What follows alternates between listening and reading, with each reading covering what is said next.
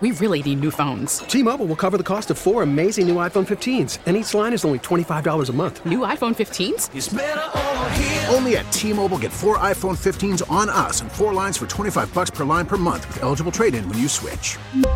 Minimum of 4 lines for $25 per line per month with autopay discount using debit or bank account. $5 more per line without autopay, plus taxes and fees. Phone fee at 24 monthly bill credits for well-qualified customers. Contact us before canceling account to continue bill credits or credit stop and balance on required finance agreement due. $35 per line connection charge applies. See T-Mobile.com. Winning a press conference correlate to winning on the football field. If that's the case, Matt Rule is about to win a Super Bowl in the next couple of years with Carolina Panthers. We'll hear from him and Mike McCarthy, introduced in Dallas. The love affair between he and Jerry Jones was very evident. You could feel the love in the room, even though McCarthy admitted he lied in part to get that job. Would you do that to get a job? Have you ever lied to get a job? Home and HomeRadio.com Sports Original. We're brought to you by ZipRecruiter. Smartest way to hire. Speaking of head coaching hires, ZipRecruiter.com/enter. Check them out in 2020. But we start with the fascinating story on the fringes of sports. It's the wife of Dwayne Wade, the legendary NBA player, Gabrielle Union, actress, activist, author. She tweeted over the weekend, Ross Tucker, that an Uber driver asked to use her bathroom. And she let that Uber driver use the bathroom. Ended up, the dude took a deuce in the home of Dwayne Wade and Gabrielle Union. I cannot imagine anything more offensive than that, Ross Tucker, on a Thursday. Would you ever let an Uber driver come in your home and use the bathroom? That's a tough one for me, Dave. I got to tell you, because personally, I have a very active GI tract. And so... Tell me more. No, but like, dude, so okay. On the one hand, if you're an Uber driver, you're literally in your car, dude.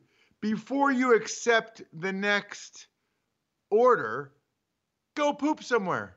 You know what I mean? Like, go poop or pee somewhere. It's not like you're like stranded on an island.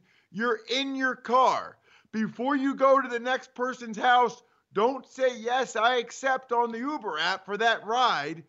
Go take care of your business and then start accepting more Uber rides, right? Like, so on the one hand, I put all the blame on the Uber driver. On the other hand, though, Dave, if an Uber driver came to my house, it's Home and Home. We do this show from our homes. If an Uber driver came here and was like, can I use your bathroom? That's kind of a hard thing to say no to, especially for me. So first of all, the person's going to give you a ride. Second of all, I am a person that has had situations in life where I got to go to the bathroom right then. I got to go right now. I got to go. Like, one way or the other, I got to go now. Also, she didn't know that he was going to poop, I don't think. You know, I don't think he said that. So maybe you got to kind of get a feel for that part of it. Maybe you ask him, are you going number one or number two? But so number one, I blame the Uber driver, Dave, but I think I would probably say yes. And my wife would probably be like, oh, hell no. Although, you know what? When you're in that situation and the person looks you in the eyes and you can tell they really got to go, I think as a human being, like, you let them go. Are you saying you would say no? Hold on. What would you rate that driver once they came in your home and took a shit? How many stars and are you tipping them? You don't tip anyway. So what are you rating that driver? Well, 2? 0. Okay. I'm giving them a 0 and I'm not tipping. Sometimes I tip now if they do a really good job. Especially now that I talk to you about it, but 0 would be the rating for sure. You don't get the benefit of the doubt if you're dropping a deuce in my house. And by the way, like Dwayne Wade and Gabrielle Union's house, can you imagine what that would be like? I mean, that's a bold move by that guy. Really bold. And by the way, here's my other question. for Gabrielle Union and Dwayne Wade, is there Uber? Is it like Gabrielle and Dwayne? Like, do super famous people use their real names and a real picture? That's a fair question, but I would think if you are in that area, you probably know who Gabrielle Union is, although I guess in this world in 2019, as it were, when she took that, maybe you didn't know. Maybe that Uber driver didn't know who she was. Maybe didn't know who her husband was. She's not an actress the way she was 10 years ago, so it's arguable that that driver did not know. And my instant reaction was, no way, no how, no, I'm letting an Uber driver come in my home. And that's nothing snobby. I have children at home, and it's more of a safety issue with me. Like, I don't know anything about this Uber driver. If my children are in the home, and like, I would never let my wife do that, because who knows if that Uber driver could easily overpower her, do something for our children. So to me, as a safety issue, no way, how I would want my wife to say yes. But you're willing to get in their car? Yeah, like everything you just said about a safety standpoint, weird, stranger in the house, everything you just said, I agree with you. But now you're saying that you just get right in the car with that person, or you just let your wife get right in the car with that person. I mean, that person could then drive them anywhere.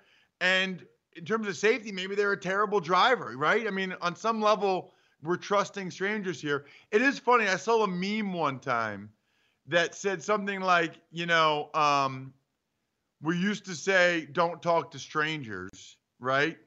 And now we literally call strangers to give us rides. It was better than that. I just butchered it. Let's move on. You did not stick the landing on that. I'd love to hear from people. Would they allow an Uber driver in their home to use the bathroom? And I'm guessing at least 3/4 of people would say no to that. Yes, you are putting your life in the hands of an Uber, but coming in my home where my children are there, no, just not comfortable with that. But you're right. Maybe in that moment, maybe once I read the defense and got a look at the zone, maybe I would say, all right, this seems like a decent human being. I would probably feel the car out, because it was at the end of an Uber ride. It wasn't a thing. So at that point, you have a pretty decent feeling. All right, this is at least an ups. It was at the end of the Uber ride, not the beginning. I didn't know that. I'd be like, no, go drive yourself to go somewhere. I mean, he must have really had to go. Or maybe they had a long Uber drive, and maybe they talked a lot, and maybe he felt like they really connected. God, that's a lot of nerve to ask to use someone's home as well. Certainly an interesting subject. All right, but another interesting subject we are talking about here on Home and Home this morning is, can winning on the football field be determined by how you win in a press conference? And I do believe the answer to that question is yes. I believe, one, you get a strong indication of how a head coach, in this case, would inspire a group of men of all different ages, sizes, races. You get a good feeling for how they could inspire, but also you're finding out how much rope can this head coach buy with the media and the fans, because they're going to need that when times are tough. And if I am right, then Matt Rhule is going to be an outstanding hire for the Carolina Panthers. He didn't just turn around the program at Temple. He turned it around in Baylor in a minute, from 1-11 under Art Briles to a contender nationally. And then he's introduced with the Carolina Panthers yesterday. David Tepper gives him 7 years, $60 million, could be worth up to $70 million. And this speech about why Matt Rhule loves football and why this opportunity will inspire you. Listen. People have asked me, why the call, why the draw, why do you want to take on this next chapter of your life? Well, Coach, you had a great thing at Baylor. Why did you want to go to the NFL? And it's really simple to me. I start every decision in my life with why. And I'll tell you this. I love the game of football. I was a kid that grew up in New York City, and and basketball all around me. And since from an early age, I loved the game of football. My mom would, when my dad was working, my mom would take me out, and I would say now, as I ran a fly route, and she'd throw the ball as far as she could, and I'd go over and try to catch it. And my dad, once a year, twice a year, would drive me to Pennsylvania, to Penn State, and watch games. I love the game of football. And football's done so much for me in my life. I was able to go to Penn State and was not a great player, but I was able to in some small part, contribute to that team. I was able then to go on and get my master's degree because of football. I was able to get into coaching, and football's brought me in all these places and to meet all these people, and it's brought me here today. It's a special game. It's the greatest game that there is. You walk into a locker room, there's guys of all ages, there's guys from all different parts of the country, there's guys of all shapes and sizes. Yet they come together to form a team and play the hardest game that there is to play. They play in bad weather. They play when they're injured. They play when they don't feel great. They find a way to get it done as a team. It's the greatest game that there is. And as I sat here and was trying to make a decision about my life, I said to myself, Matt, what do you want? And I want to go and be a part of the greatest game at the highest stage. And I just had to figure out where. Matt Rhule, Carolina Panthers head coach, just gave me a football boner. That was outstanding. That's a man who can inspire a group of men in a locker room. That's a guy that can buy confidence in the fans and in the media. Only one speech can I think of that came close was James Earl Jones 30 years ago in Field of Dreams talking about baseball. That's a winner right there. That's an inspiring speech, but that's a man I want to play for. And I do think how you command a microphone does correlate to how you lead a football team. I know what you're thinking. Bill Belichick is the worst press conference in sports today. There's no rules that apply with Bill Belichick. He is an outlier. He is a freaking genius. Whatever Bill does not correlate to anyone else. Your thoughts? So, and a couple things here. First of all, I think we need to be clear. We're talking about introductory press conferences because Belichick doesn't act like an asshole at his introductory press conference when he got the Browns job and when he got the Patriots job. Once he has success and is winning and can basically say bleep you to the media, now he acts like an asshole. But that's not how he was at his introductory press conference, number one. Number two, Matt rules. That was awesome. That's how I feel about it. I mean, if I gave a speech, Dave, it would be very similar to that.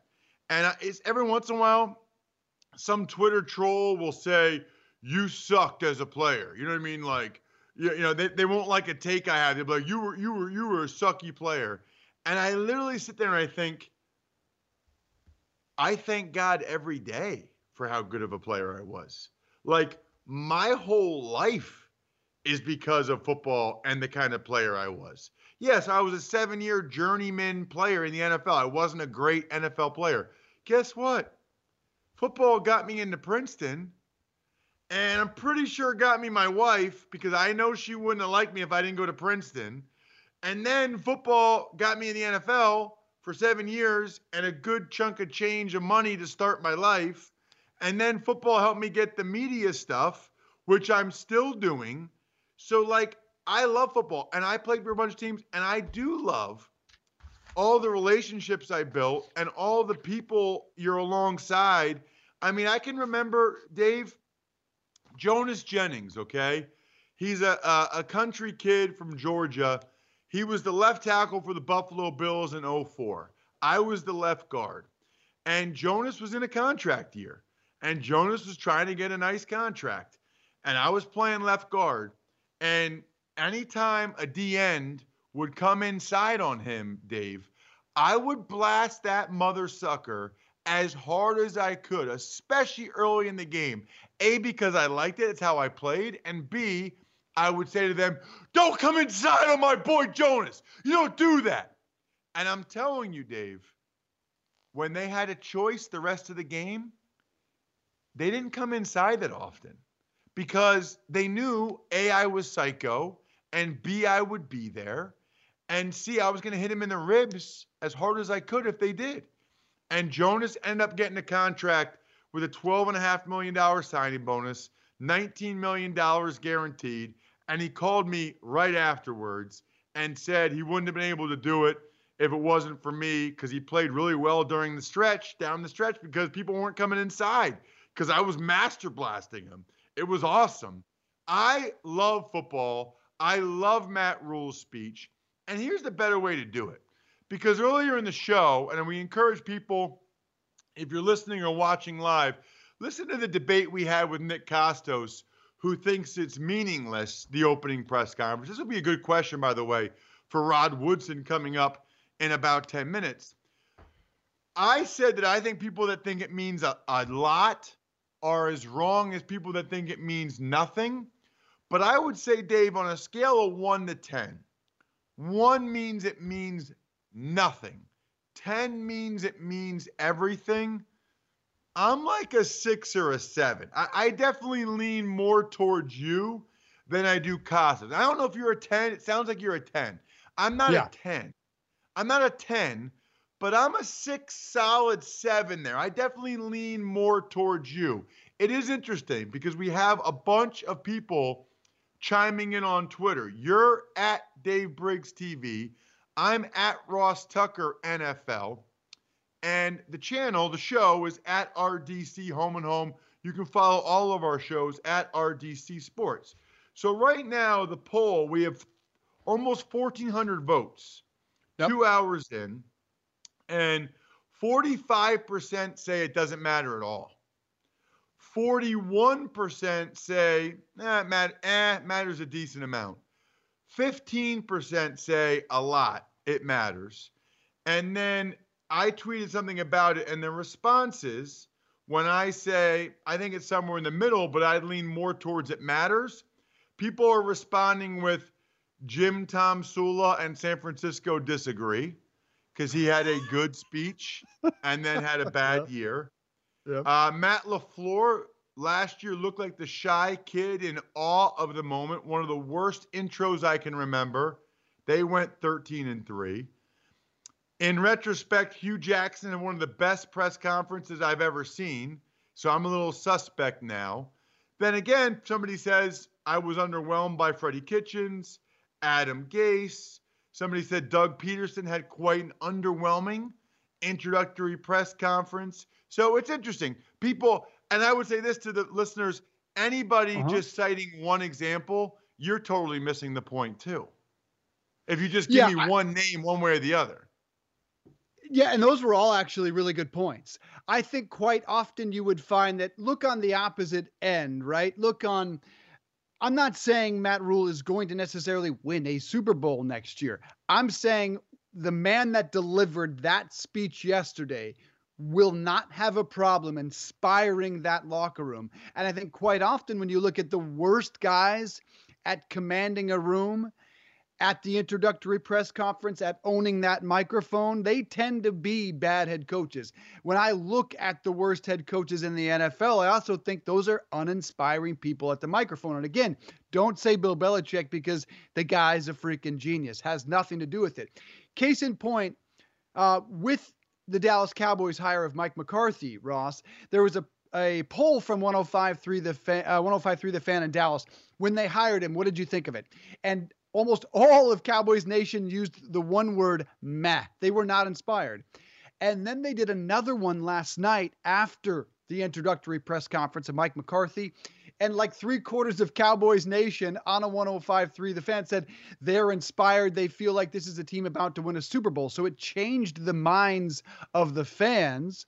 It often changes the minds of the media. And that speech can tell you a lot about how they can inspire a group of men. One thing was clear yesterday from the introduction of Mike McCarthy down in Dallas as the new Cowboys head coach is that there is a love affair between Jerry Jones and their new head coach. Listen to Jerry hearing bells. I did hear bells. My sister explained to my dad one time when she was explaining why she wanted to divorce. And Dad loved her husband, and he said, "What's gotten into you?" And she said, "I don't hear bells." He said, "Bells? Bells? I hadn't heard bells for the last 30 years. What's that got to do with it?" Well, the bottom line is that's a dad trying to advise his daughter on the right move. The bottom line is I heard bells.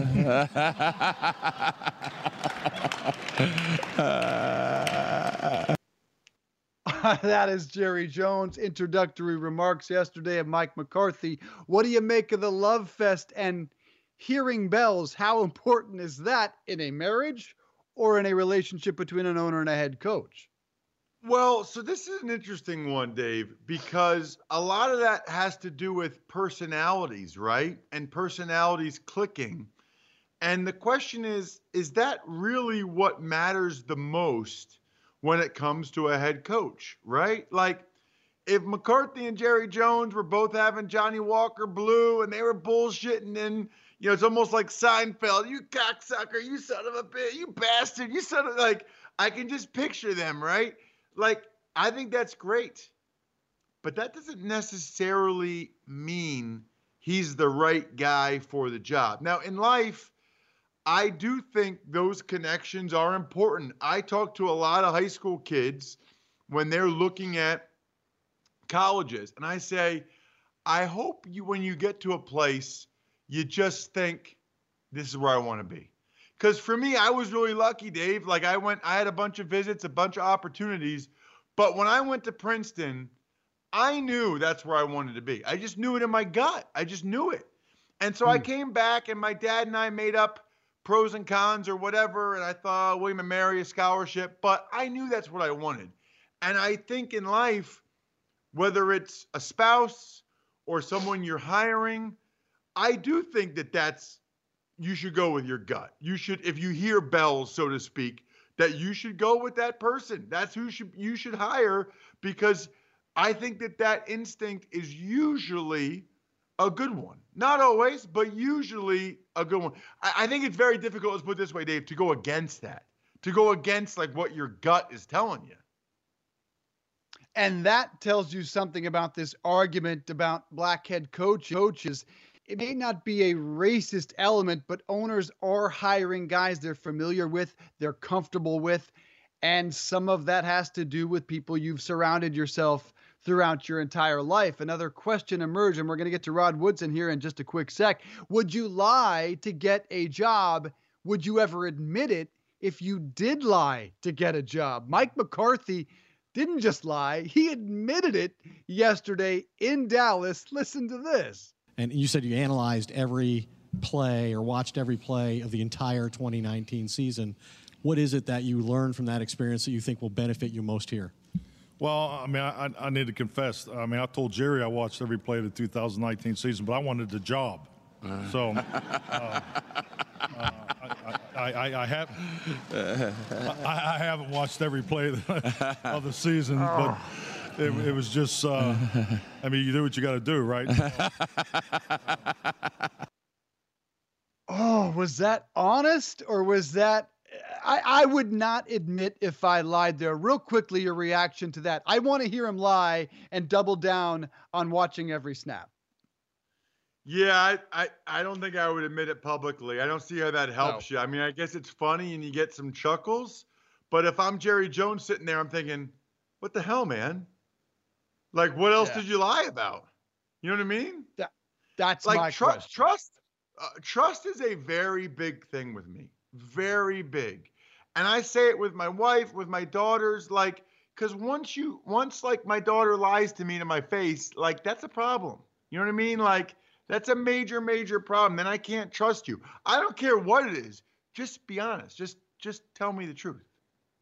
Wholeheartedly agree with you there. What else did you lie about would be my first question if I'm Jerry Jones right there. I'm doing the Adam Gase eyes around the room wondering what else you lied about. We'll ask the Hall of Famer, Rod Woodson. Pittsburgh Steelers, Baltimore Ravens won a Super Bowl with them. What did he make of these introductory press conferences yesterday? Does that determine a winner as a head coach. We'll also ask him about the Fame class and who wins the Super Bowl this season. Is it the Ravens again? After a quick break here, Ross. But first, ZipRecruiter. They send your job to over 100 of the web's leading job boards. They do not stop there with their powerful matching technology.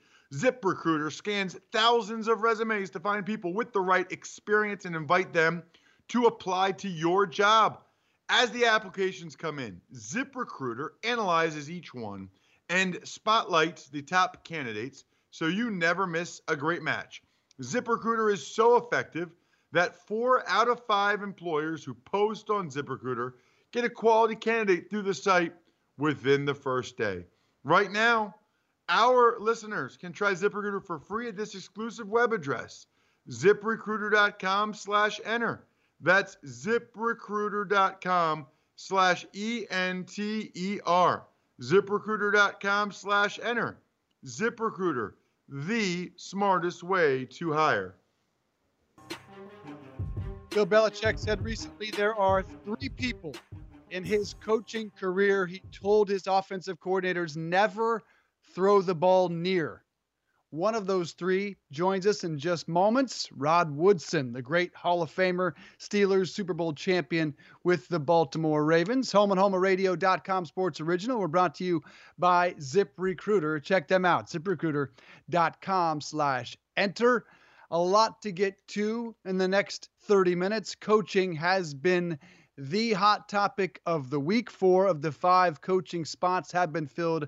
Cleveland still remains. Let's talk about that. The Hall of Fame class, the divisional round of the NFL playoffs this weekend with the legend NFL 100 all-time team, a Hall of Famer, a Super Bowl champ with the Baltimore Ravens, Rod Woodson joining us on Home and Home. Great to have you, sir. It's Dave Briggs and it's Ross Tucker.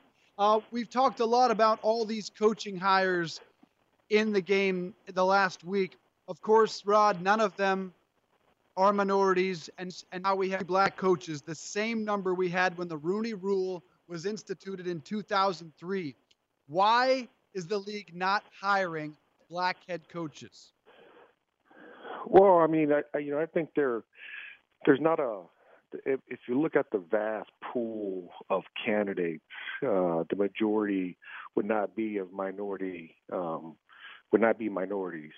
So I think the first thing you have to do, you have to go out and create an environment where more minorities are getting the opportunity to become coordinators, position coaches like Judge, guys who've given quality time to themselves in the National Football League to be leaders of men. I think what the Giants saw in Joe Judge is that he's going to be a leader of men, very similar to what, I think the hire of Mike Tomlin was when the Pittsburgh Steelers took him in. And I think he had 1 year or 2 years under his belt as a coordinator, but at least he had that experience. So I just think the quality of candidates is there, because I think Eric Bieniemy has done a wonderful job since he's been offensive coordinator in Kansas City. I think Leslie Frazier is a great candidate. I think there's some out there that, you can't tell 32 billionaires who to hire. You would hope that they will look at the vast pool, and it's not always that immediate choice that people always talk about, being an offensive guru. That's what everybody's looking for nowadays. I would think they're going to try to find the best leader of men and who resonates the best in that room with them, and that would be their hire. Yeah, so Rod, you're a great guy to talk to about this because of how many teams you played for and because you've been on the coaching side of it. Do you think it would benefit, Rod, if they had the Rooney Rule for coordinator positions and for position coaches, so that you had to interview at least one minority for the quarterback coaching position, and for the coordinator jobs, so that more guys had potential chances to get those jobs? Yeah, I think that's a great idea, Ross. That will probably be a little bit harder because listen. At the end of the day, we know what this is. Football, first of all, is a tremendous sport. But when guys get hired, they're going to bring on to who they're comfortable with, be it right, wrong, or indifferent. It doesn't have to be a great coach. He might have been coaching for a while, but he might not be great at what he does in his room. But if it's a guy that he's comfortable with, a guy that he trusts, that's the guy they're going to hire. It's not going to be a hire out of the blue, somebody they don't know, they've never been in the room with, because they don't know how they're going to coach, and they don't know how they're going to sync together, being in a room, in a building for the next, the next 10 months together, from 6 in the morning till 10 at night every day.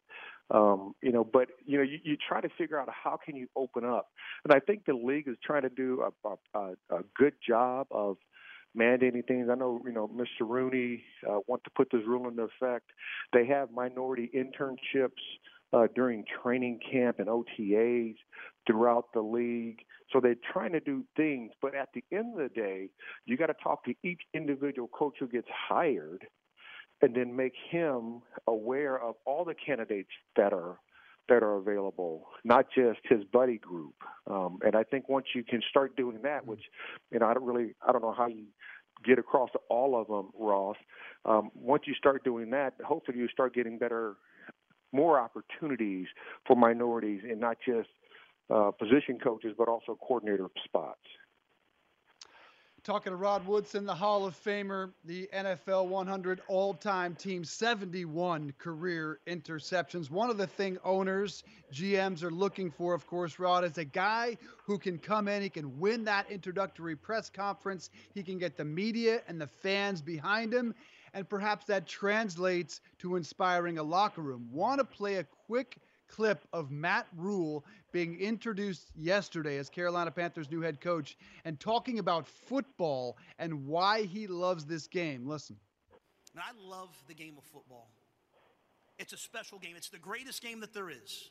As I sat here and was trying to make a decision about my life, I said to myself, Matt, what do you want?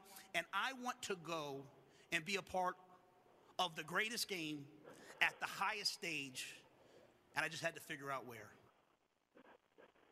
This guy inspired that room. It reminded me of the James Earl Jones baseball speech, of course, in Field of Dreams. Does winning the room and that introductory press conference translate to a successful head coach to you? No. No players are in that room. And listen, I don't know who Matt Rhule is. I just know some of the people that knew him and been around him before, who said he's a great human being, a great person to be around. Maybe he is the Chuck Noll for the Carolina Panthers. I don't know. Only time will tell. But I think when you're starting to talk, when you go from college kids who are 18 to 21, 22, who recycle every year, to grown men who are in their late 20s, early 30s, who more than you as a head coach, and they're going to give you more pushback than they do in college. So the first time a player says, you say you're going to do something, the player goes, I don't know why. Why are we doing that? And he starts questioning your authority in the sense of you putting stuff on the board. What is your answer? How do you go back to him? So that, to me, is going to win over the room over the long haul. If he can't allow his players to be themselves and to allow some of the players who are going to critique what the coaches are doing, then it's going to be a struggle for him. But I think if he's open to hearing sometimes veteran players and their perspective, then maybe he will win over the room. But the room has to be the locker room. And the room has to be on game day management when he's out there. How's he going to perform? And if he shows that on game day, and if he shows that during the week leading up to those games, then he's going to get the respect of his players. And that's what you want at the end of the day. He doesn't have to be a great speaker, but he does have to be a great leader of men in a room when he try to galvanize 53 men to do uncommon deeds on a daily basis, which is hard to do at times. Rod, couple questions that I've always wanted to ask you that I don't know that I ever have. Your rookie year was 1987. I was 8 years old. Your last year was 2003. That was my third year in the NFL. And when you watch tape of 1987 and you watch tape of 2003, it looks a lot different. Like the guys look different body type wise. The shoulder pads are different and stuff. Did you notice that when you were playing? Like, did you notice it, or since you were in it the whole time, did you not notice that it was a big difference over those 17 years? No, I mean you definitely seen the transition, Ross. I had big shoulder pads. Listen, I played with big shoulder. I played with big shoulder pads because I was gonna hit somebody, and I wanted protection. And then over the years, you've seen the dwindling of the shoulder pads and the sizes. But then, when I first came in the league, you have to have thigh pads in. You had to have knee pads in. But it was those big, thick thigh pads, those big, thick knee pads. And then over the course of time, and even for myself, my thigh pad would be, like these skinny little pads that are, were just, probably a quarter of an inch thick. So, you've seen that over the time frame, but at the end result, my thing was, which I told guys all the time, listen, the game might change and technology might change, but the fundamentals never change. It's always going to be a contact courage sport. The really good players in this league always are going to have the courage to make contact. Be it a receiver, be it a running back, be it a quarterback, those guys always step up to the forefront. And those are the guys you're looking for. You're trying to find the guys who have that courage on a daily basis to get out there and fight through the little nicks and aches and pains that you're going to have, because even though the game is different, even though they only go to training camp for 17 days instead of 5 weeks, they're still going to get banged up and beat up. And it's those guys who can do it mentally over physically. When they guys can overcome that, that's when you start finding great players, and that's when you can start developing great teams. Also wanted to ask you, Rod, they're doing this centennial class of the Hall of Fame, of which you are already a member. And I'm not sure how I feel about it, Rod. I mean, obviously, I'm not nearly that caliber of player. I understand the argument that there are a bunch of guys that are deserving that didn't get in, and this is a chance to kind of get a bunch of those guys in. But on the flip side, I like that it's really exclusive. I like that it's really hard.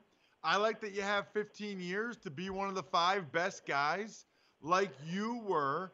Just curious about your thoughts on the special centennial class and an extra 15 guys getting into your club this year. Yeah, I'm not a fan of it. I think, if that was going to be the case, then they should have probably did it not all in 1 year. Because, the question is still the same. Is it the hall of longevity? Is it the hall of being one of the best players to ever play at your position throughout your time frame? And then when they speak about your position throughout the history of the game, throughout the time that you played, they have to mention your name first or second consistently. Those players changed the development of the game. Those players played at a higher level than everybody else. I'm just not a fan. And on top of that, I think they've made some mistakes. I think Art Modell, he should be on that list. I think Art Modell belongs in the Hall of Fame. I mean, he's the only owner who was a part of the merger back in '65, even though the merger didn't happen until another year or so later. But he was a part of that merger. He's the only owner that's not in the Hall of Fame, and it's only because he moved his team. So in spite of him doing, the voters don't want to vote him in. So I think if you're going to do the right thing, then do the right thing. Make the hard decisions. But don't say you're going to do the centennial thing and then not put one of the most prominent owners in the history of the sport who helped develop this sport into what it is today and not put him into where he belongs. So, I'm not a real fan of it, and I'm not a fan of the class that they picked, just for the fact I don't think it's justice for the Modell family, who did a lot for this, who did a lot for the NFL back in the early '60s, mid '60s, and the early '70s and '80s, and when they moved to the Baltimore Ravens, getting their first Super Bowl in 2000 when I was there. Talking to Rod Woodson, the Hall of Famer, the Super Bowl champion with the Ravens.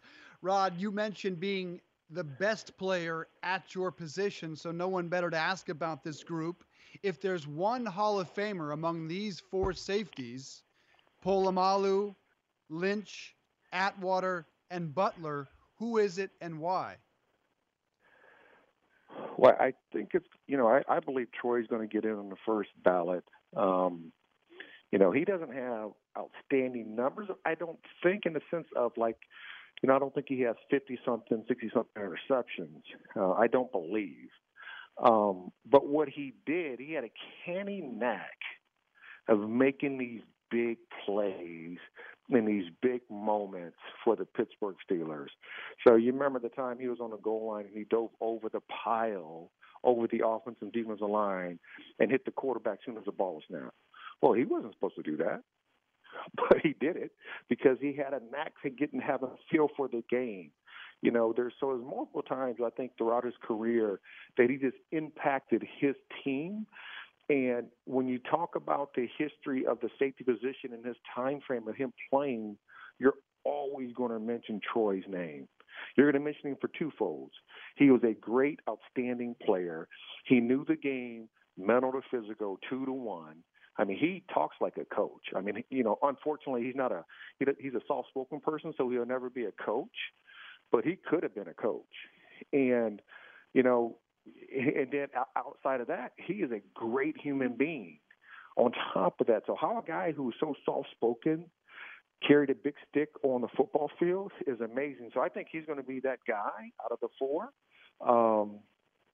That's a great argument, but I think, because I'm a John Lynch fan, I'm a Butler fan, I'm an Att fan. Atwater, Att and I was at the Pro Bowl multiple times, and Att would always hit me in my thighs and give me a thigh bruise during the Pro Bowl. But, I think Troy's going to be that guy who get in his first ballot just for the fact that he did those splash plays for the Pittsburgh Steelers throughout their time frame of getting back into dominance. Rod, I'm going to be in the booth for Westwood One Saturday night for the Titans and the Ravens. You're a guy that not only played defense, but you've coached defense. What would be, let's say you're the coordinator for the Titans, what would you do to try to slow down the Ravens? And if you had to pick with some of the zone read and the option stuff between taking care of the dive and taking care of Lamar, what would be your priority? Well, this is what I would do, and I've been thinking about it for a while because, when I was coaching, we had some of the options that was in there, but not like this. This offense was completely different to what the NFL is normally seeing.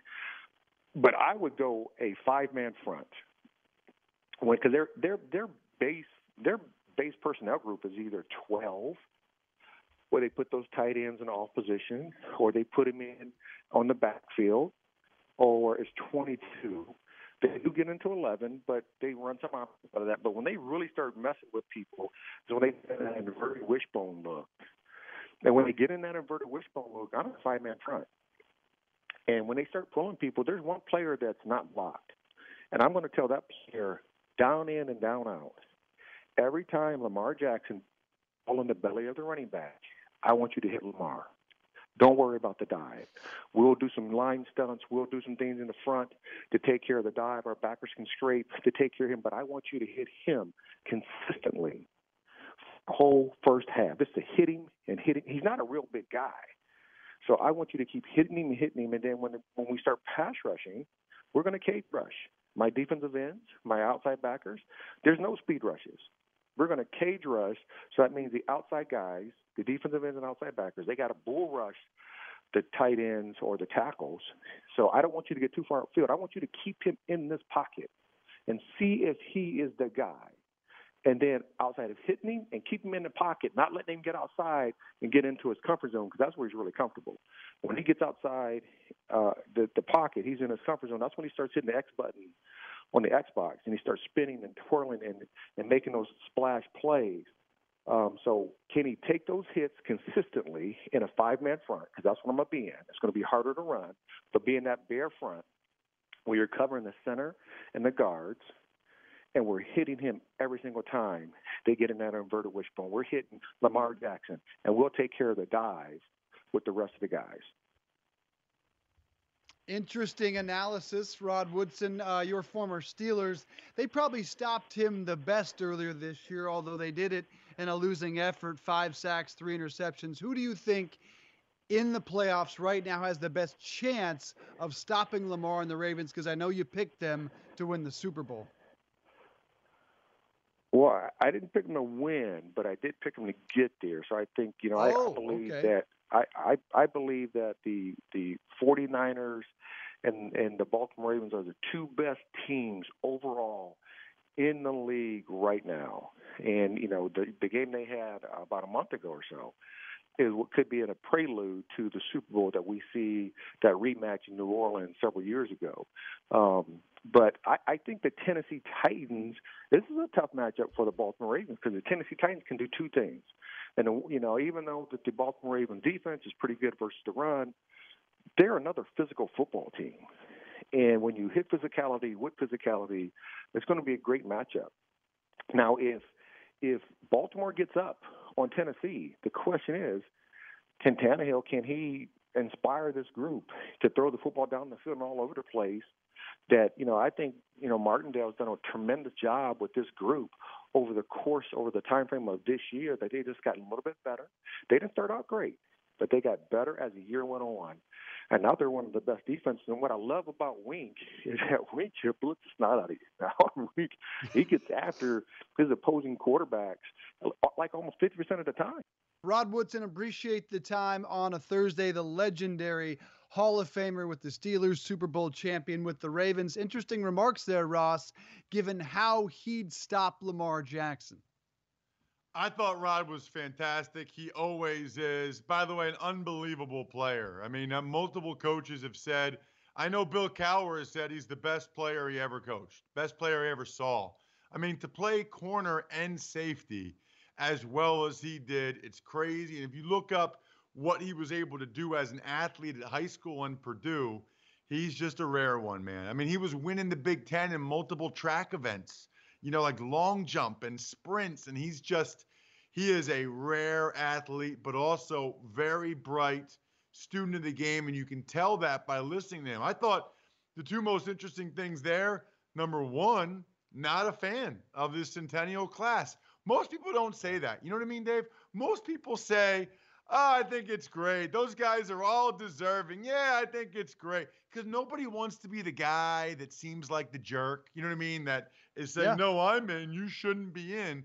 I love that he was honest. Because if I was Rod Woodson, I sure as hell would feel that way. And not only that, Dave, you know who I'd be really pissed at? If I'm one of the 5 modern guys that gets in this year, and I'm going in with 15 other dudes, like my 1 year, my one moment, I'm one of 20. Like I wouldn't be loving that. That's number 1. And then what he said about Lamar Jackson was awesome. It's how I feel. It's how a lot of old school people feel. I would hit Lamar Jackson every play. I would take my chance with the dive back, especially if Ingram's hurt, but I would hit Lamar Jackson every single play. He would not run for anything because a lot of times they're not blocking that guy. Now, sometimes they are blocking it and he gets on the edge unencumbered. But if you're the free guy, go light that dude up. I distinctly remember, Dave, in high school, I played defensive end and we played against a couple of option teams. And think about how much the world has changed now because I was taught by my high school coaches to put my helmet on the quarterback's chin. That's literally what I was taught. Like, that's how it was back then. And that guy would come down the line with the option. I loved it. I would hit that kid so hard. They'd run it a couple times, and they would not run it anymore. I would annihilate that poor kid. That's the game. I mean, if you're going to try to do that pitch off of a guy and use the quarterback like that, that's the negative. Yeah, that's the smash mouth mentality that Mike Vrabel probably brings to this game. Similar way they finally figured out back in the day how to stop Tommy Frazier in that Nebraska offense. You got to hit that quarterback in the mouth. let Mark Ingram kill you if that's the case. And he's clearly not fully healthy. They haven't even committed to him playing in this game where we stand right now. Before we go, got to mention a story that I keep forgetting to relay here. And it's regarding that sleepover that sealed the deal between Mike McCarthy and Jerry Jones as the Cowboys head coach. They talked about it yesterday at this press conference, a special Saturday night.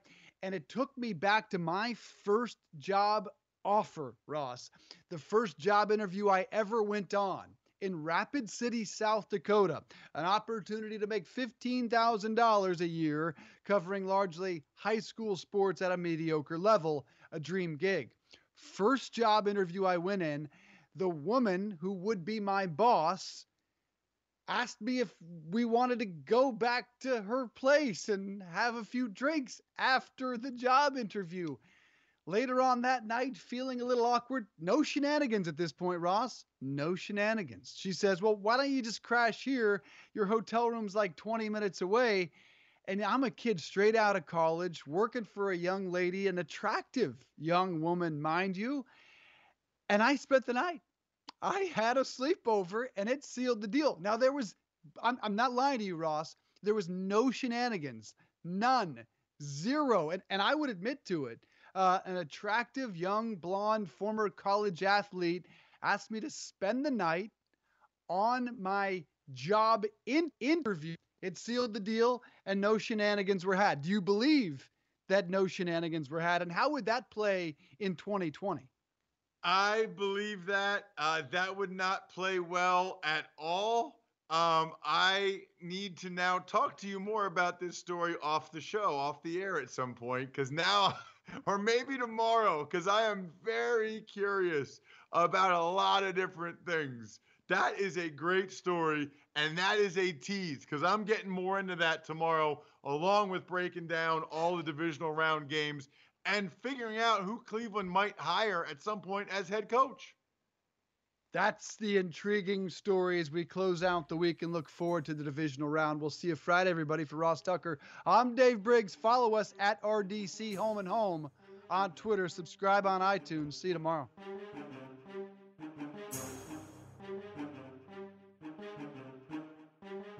Hey, everybody, it's Ross Tucker. Thanks for listening to the Home and Home podcast. Remember, you can watch or listen live every day from 8:30 to 10:30 a.m. Eastern Time, exclusively on the radio.com app or on the web at radio.com/home.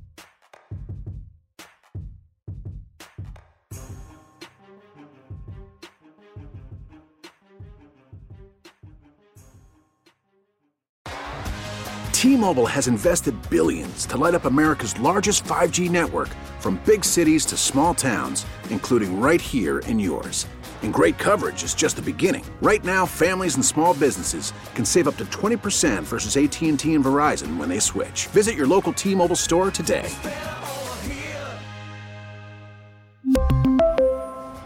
Plan savings with 3 lines of T-Mobile Essentials versus comparable available plans. Plan features and taxes and fees may vary.